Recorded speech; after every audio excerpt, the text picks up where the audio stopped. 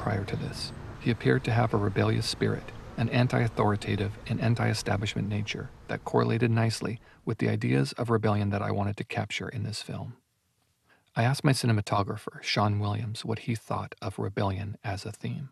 Unfortunately, I hired myself to be the sound recordist, and I didn't hit the record button when Sean spoke on camera.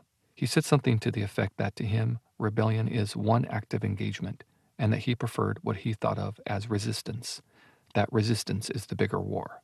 To resist is an endless struggle.